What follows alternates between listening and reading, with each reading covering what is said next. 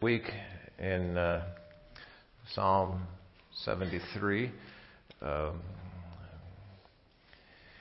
I'm always a little more ready for doing a title and things when the series is over, but so getting your head on straight just seemed to fit when I started it. But the broader perspective, I don't always like to break up a passage, and Psalm 73 is a great one to do all together.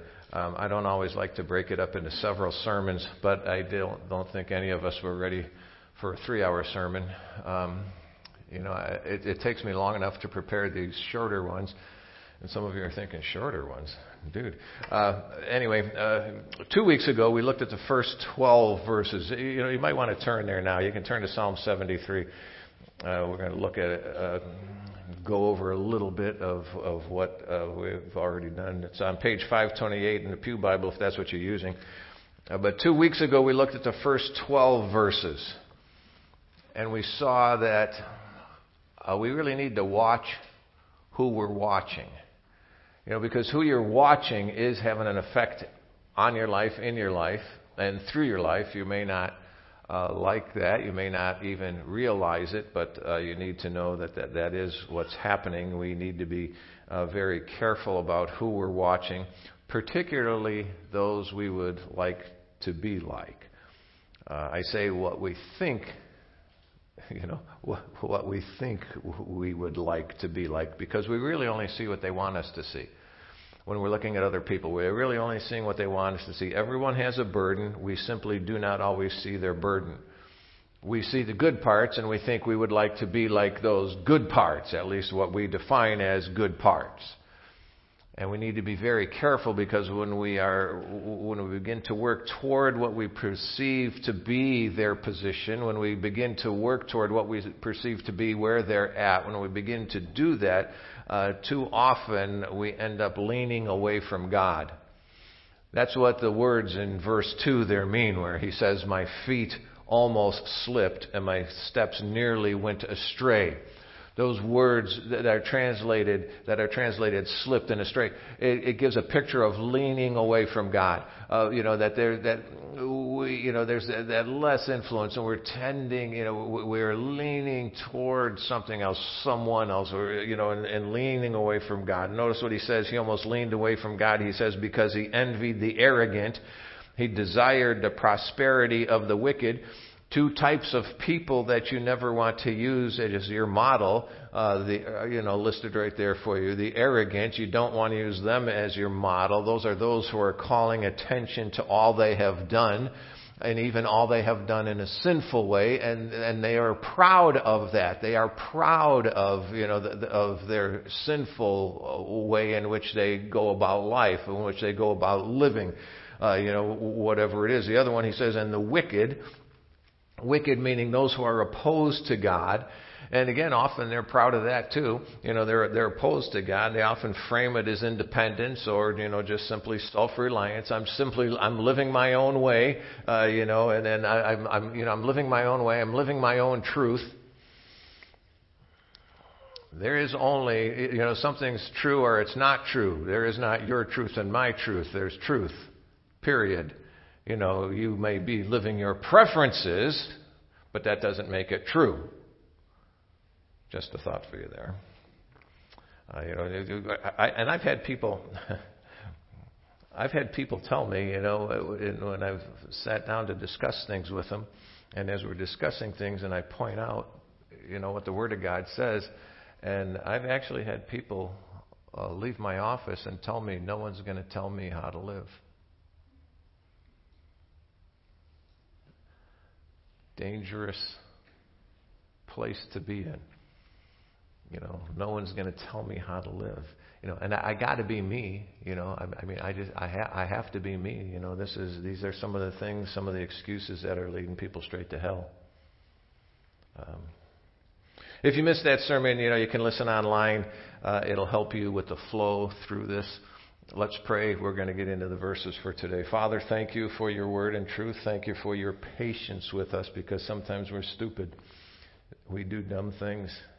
We follow the wrong stuff. We envy the wrong people. we lean away from you sometimes.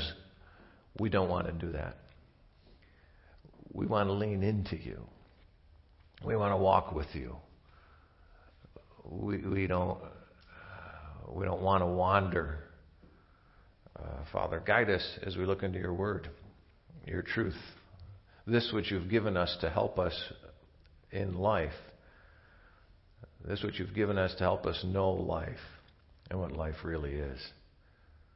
So teach us that your Spirit would minister within the heart of each person here. You know what they're facing. I don't. You know what they're wrestling with. You know what it is they need. Make your word real in each heart here today, we pray. In Christ's name, amen. Now my plan is to cover verses 13 through 20 this week. You see there on the screen. That's my plan. Next week, finish with verses 21 through 28. After that, the first Sunday in February, the service is going to be just a little different. It's communion service. And we're going to do communion at the end of the service because excuse me. There we go. The Burmese group is going to join us for communion. Their pastor and I have been talking. We just thought it would be a great thing if we could do communion together. So at the end of that service in February, whatever the first date is, we're going to move communion to the end of the service and do communion together. I just think it's going to be a neat celebration. But then after that, I think at this point I'm getting into Ecclesiastes. I know it's a book most of you have worked on memorizing. But today, Psalm 73, beginning with verse 13. Let's just do verse 13, 14 to start with. He said, "Did I purify my heart and wash my hands in innocence for nothing? For I am afflicted all day long and punished every morning." Now remember, this flows right from the admission there that he found himself envying the life that he thought the wicked had. He said, that I envied the arrogant, the wicked. I envied these people, and he just got done saying that this is, he realized this is what he has been doing. He thought that those who were opposed to God had it easy. He thought that those who were opposed to God, that their life was more desirable, that would be fun. Now, just let me give you some encouragement. Don't ever regret doing the right thing. Don't ever regret that. I got a text from someone this week, and they told me what a lousy father they'd been, and that they want to change. It's never too late to do the right thing. It's never too late to start doing the wrong thing. So you've been messing up, guess what? Start doing the right thing. Don't ever regret doing the right thing. Don't ever regret following God. Don't ever regret choosing to live for God. Don't ever regret that. Don't ever regret choosing to live for Him. That is what we should be doing. And really the two choices are living for God or opposing God. Now, ignoring God falls into that category. Ignoring God falls into the category of opposing Him. And those are really the only two choices in life. You're either going to live for Him or you're going to oppose Him. I've told you before, I have never regretted following God. Never. I've never regretted following Him. I have never regretted being guided by His Word.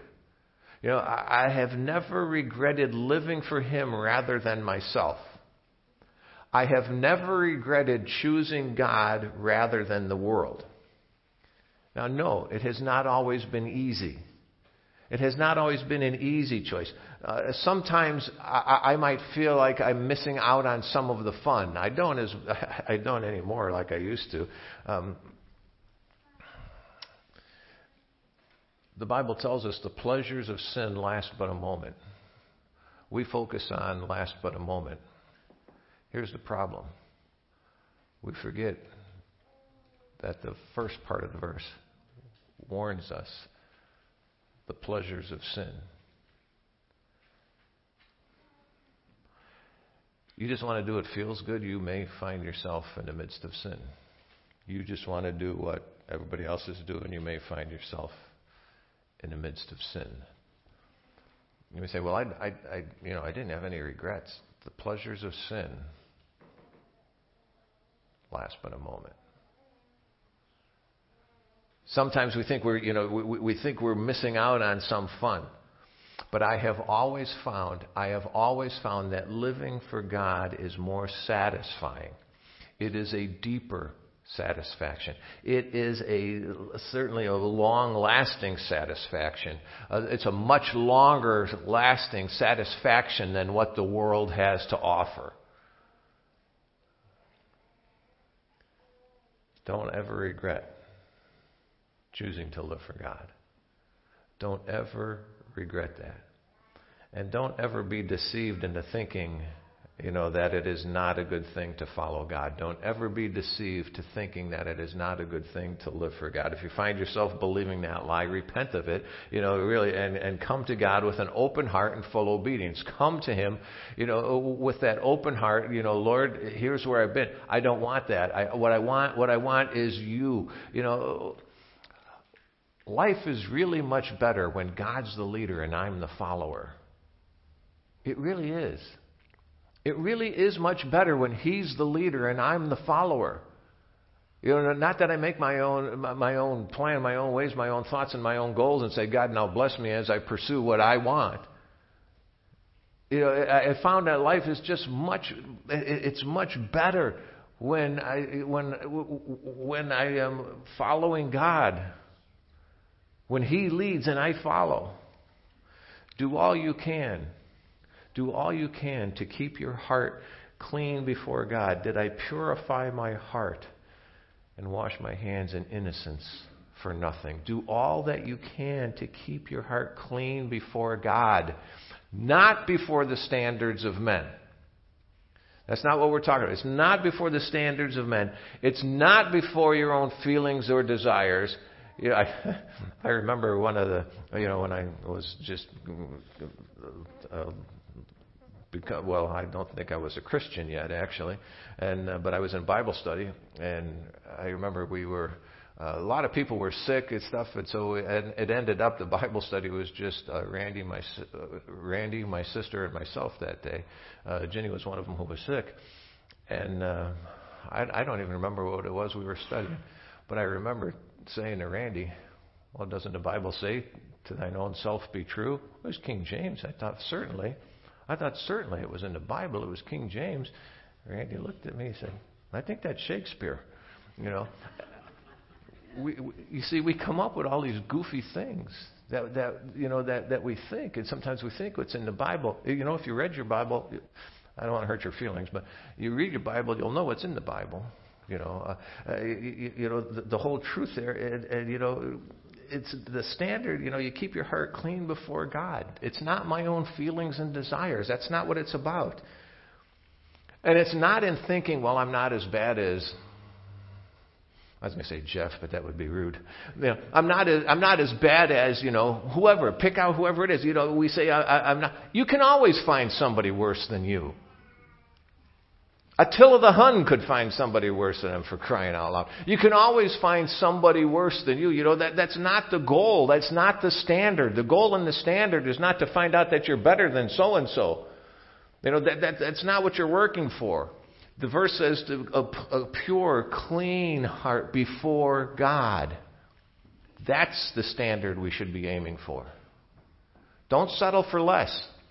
Don't settle for less. It's that I purify my heart, wash my hands, and it's before God. 2 weeks ago I told you that sometimes the Psalms, we come across things set in frustration or anger, or hurt. We see misunderstandings of God's person and care, rantings and ravings. Verse 14 is one of those places. For I am afflicted all day long and punished every morning. You will experience God's patience and love long before you ever experience affliction and punishment from Him. You will experience His forgiveness and love long before you ever find yourself suffering from affliction and punishment from Him. Peter wrote, he said, the Lord does not delay His promise, as some understand, delay, but is patient with you, not wanting any to perish, but all to come to repentance. We apply this, and we like to apply this to those who don't know Christ yet. And I do think that is a legitimate application. Who is Peter writing to? Christians. What does the verse say? He is patient with you. His erring, wandering, sinful people. He is patient with you. Why? Because he doesn't want... the whole picture, the whole reality here, he will patiently lead you to repentance rather than burn your toast. You see, he's not out to smoke your ham. He is looking for you to walk with him. He is looking for you to be able to leave that sinful life behind and to be able to walk with him. Why? Because that's where real life is found. He wants you to see and understand and know that the world is not for you. But he is. He wants us to know these truths. He wants us to know him, to grow in him, to grow in understanding him, to grow, in what it means to live our new life in him. But also realize he won't put up with foolishness forever. 1 Corinthians 11, if we were properly evaluating ourselves, we would not be judged. But when we are judged, we're disciplined by the Lord. So we may not be condemned with the world. He wants your repentance. He wants you to do well. If you're trying to do well, he is not going to afflict you and punish you every morning.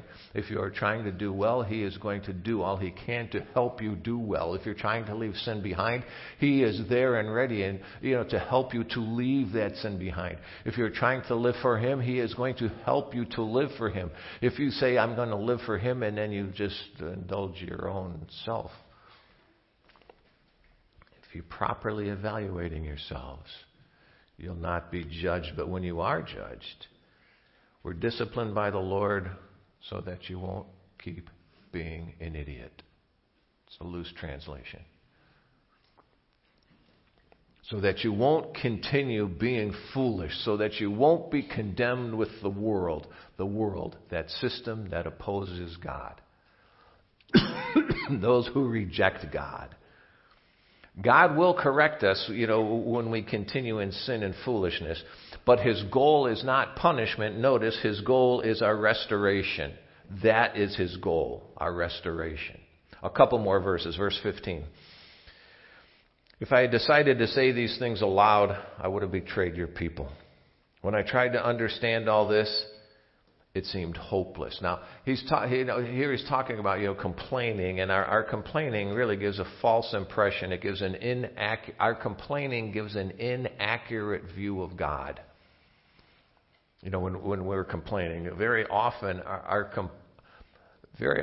complaining is unfounded and very me-centered. See, it's all about me, and we're complaining because I didn't get what I want, because it gets very me-centered, and what we do when we complain often is we're looking for someone to agree with our distorted view of things so we can feel a little bit justified. We're looking for that sympathy so we can feel a little bit justified. As it's really okay. You're really not that bad. Look for answers rather than sympathy. Okay, look for answers from God rather than sympathy. Look to see what God has to say rather than looking for sympathy from someone else. Look for what God has to say rather than someone else to sit in the pool of, I was going to say a poop with you, but maybe we shouldn't say that. But to sit in that mess with you rather than sitting in the mess with you and rather telling you, well, it's okay, don't worry, you're really good. No, if you're not being good, don't look for somebody to tell you that. Look for answers rather than sympathy. Now, if as he's writing here, as the psalmist is writing, if he had broadcast his doubts and struggles before coming to a solution, he would have spread doubt. Why? Because he was sharing his misunderstandings of what God was doing. You see, sometimes when we're complaining about God, what we're doing is we're sharing our misunderstandings of what God is doing, of what God is actually doing. And this is what was going on with him here. Now we do the same thing when we think of how hard we think we have it. When we share with how unfair God has been to us. Now, we would never use those words, but clearly we leave that impression on people.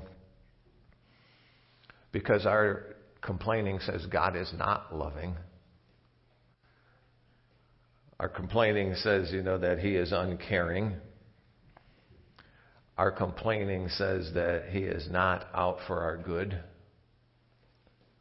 What this amounts to really is sharing our feelings as facts.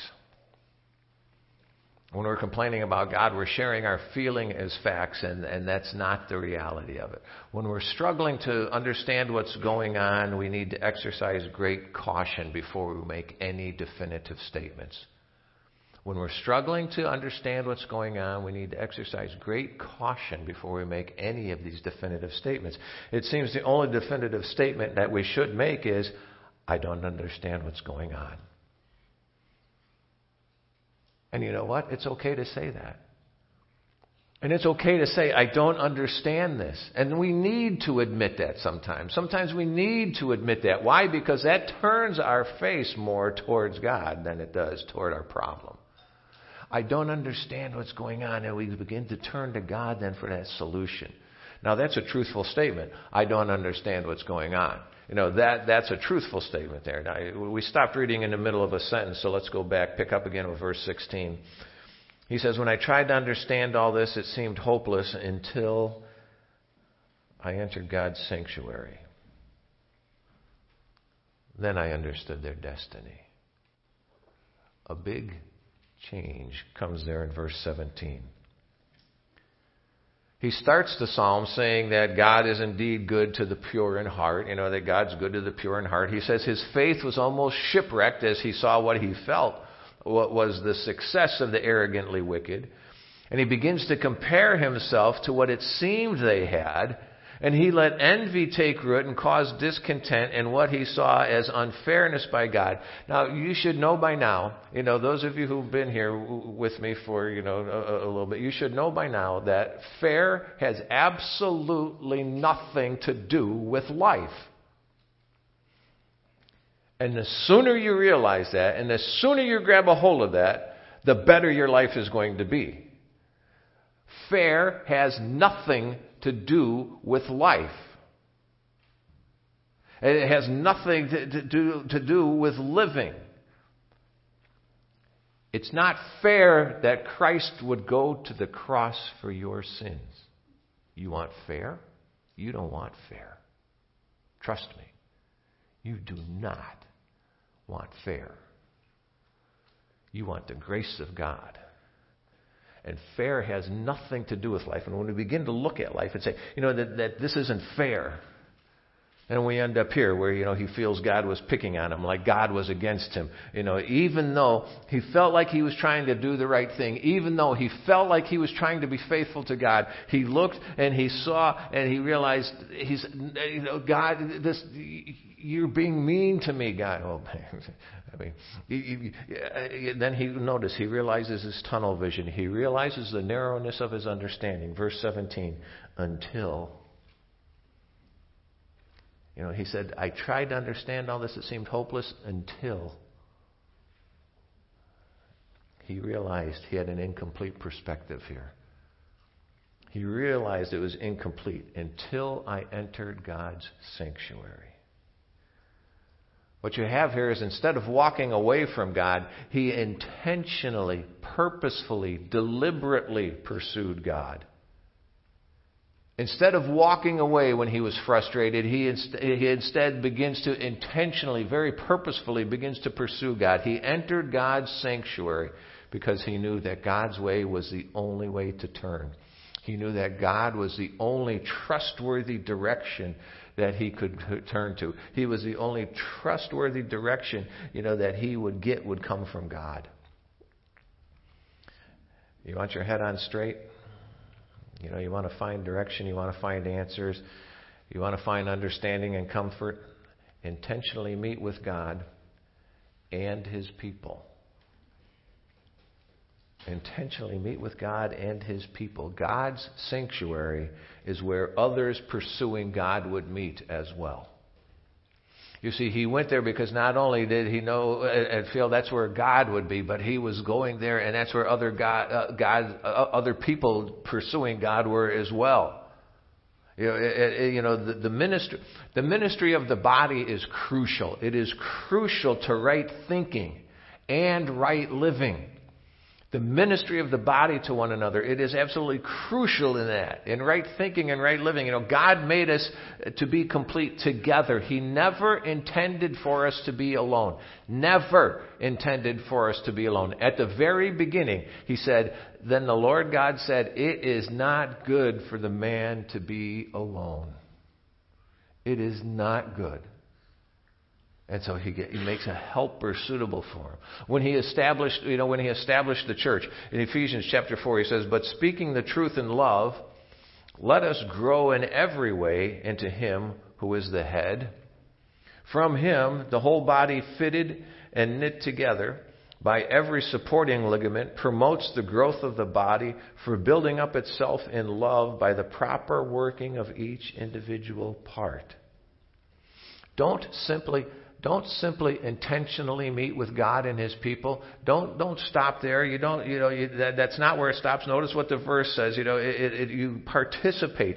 You're active. You're an active contributing part of the body. It's building itself up in love by the proper working of each individual part. Each individual part. Doing something.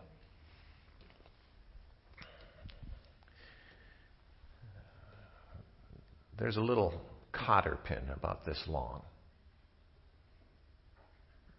that is crucial part of your automobile. It keeps the big nut that holds the whole front wheel assembly where your tire is bolted. And that there's a nut that holds that on. And then they put this cotter pin through there. And that cotter pin keeps this nut from backing off. Because if that nut backs off, there goes the wheel. And as you're flying down the highway, cruising on down the highway, as you're flying down the highway, and that cotter pin is that little cotter pin, and the wheels literally come off the cart. You may think sometimes, what can I do? I don't know enough. I can't do enough. We come up with all these excuses for not doing what God says we should do. That the proper working of each individual part. And I can remember when Barb, had her strokes, and then, when she got hit, and wasn't able to come anymore. And she sent me a message, and she said, "But I can still pray." And sent a card. Anybody here, anyone besides me, ever get a card from Barb? The easier question is who never received a card from Barb.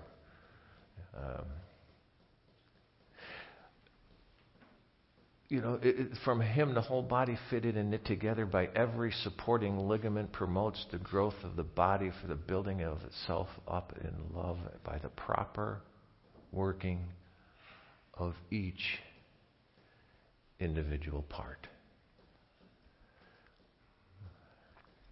You may be the cotter pin that keeps the wheels on the cart. he's don't simply intentionally. You need to intentionally meet with God and His people, but don't stop there. Participate. Be an active, contributing part of what He says. Now, notice what happens. As He intentionally met with God and His people. Verse 16, He says, "When I tried to understand all this, it seemed hopeless until I entered God's sanctuary. Then I understood their destiny." He realized that the arrogant and the wicked that he was envying, he realized those people he was envying were lost. That these people they were envying were without a relationship with God. He realized their true place. They were lost. They may seem to have it all together, but they're on their own. They're on their own. They may seem to have a lot now, but it's going to count for nothing. And this is what verses 18 through 20 tell us. What's there is going to count for nothing. Look what he says. "Indeed, you put them in slippery places. You make them fall into ruin. How suddenly they become a desolation." How suddenly they become a desolation. They come to an end, swept away by terrors, like one waking from a dream. Lord, when arising, you will despise their image. You see, when judgment comes, when that comes, they will have to answer for themselves. Why? Because they rejected God. I don't want your help, God. And so what happens then is God gives them what they asked for. I don't want your help, God.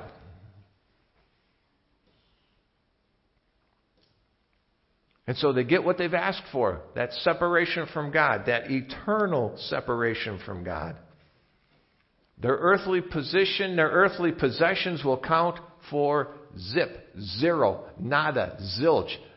Dung is part of the words that are used in Scripture to explain it. Notice what he says. It's like one waking from a dream. They will realize that all of this they had wasn't real. They will realize there is no lasting substance in all that they've amassed. That all they've put together, that there's nothing of value there.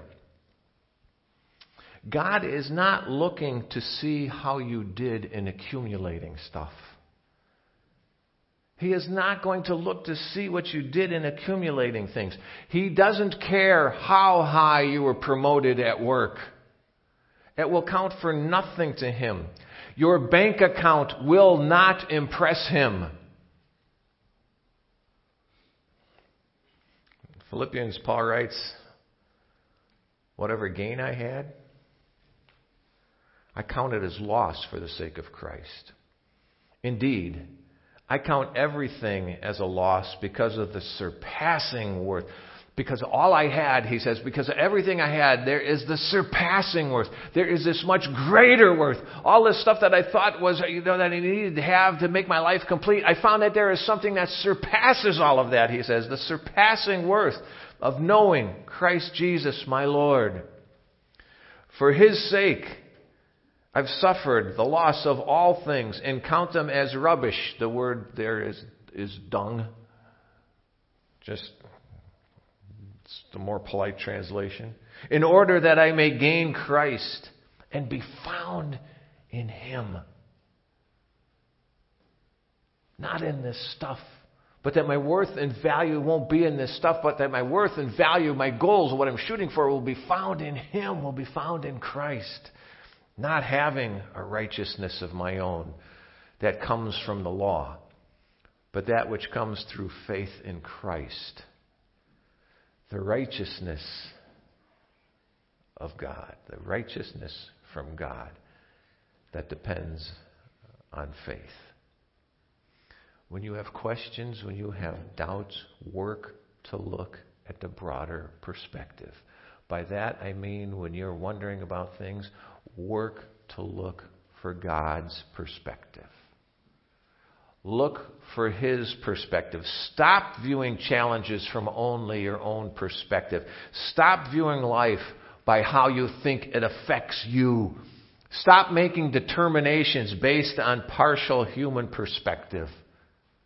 Never regret choosing to live for God. Don't ever regret choosing to live for Him. When you don't understand what's happening, look for answers, not sympathy. Don't look for somebody worse than you. Look for answers. Look to God and what He has to say. Intentionally meet with God and His people, but I don't want to. Intentionally meet with God and His people. Intentionally meet with God and His people. It's essential. And you will begin to more clearly see the broader perspective. You will begin to more clearly see God's perspective. Work to see from God's perspective. Let's pray together. Father, thank you for your word and truth, which helps us to see and to understand you. And man, we really need that. We get so caught up, we get so wound up in what's going on in this world. We get so wound up in bills and haves and have-nots and this. Lord, guide us once again into your presence. Help us to spend that time with you. Help us to understand the destiny of those around us so that we might be able to speak the truth with our words, speak the truth with our living. That'll be for you. Continue to clarify our understanding of you, our understanding of this world in light of you. Help us more and more to see things from your perspective and not our distorted perceptions of things. We need that. I thank you for this body and the way they have helped me see things and the way we have and do minister to one another. I thank you for their involvements in serving because they want to serve you, and we reap the benefits. Father, don't ever let us buy the lie of the devil that we don't matter. We matter so much you gave your Son. We matter so much, Jesus said, you went to the cross. Thank you for calling us. Don't ever let us wander, we pray. In Christ's name, amen.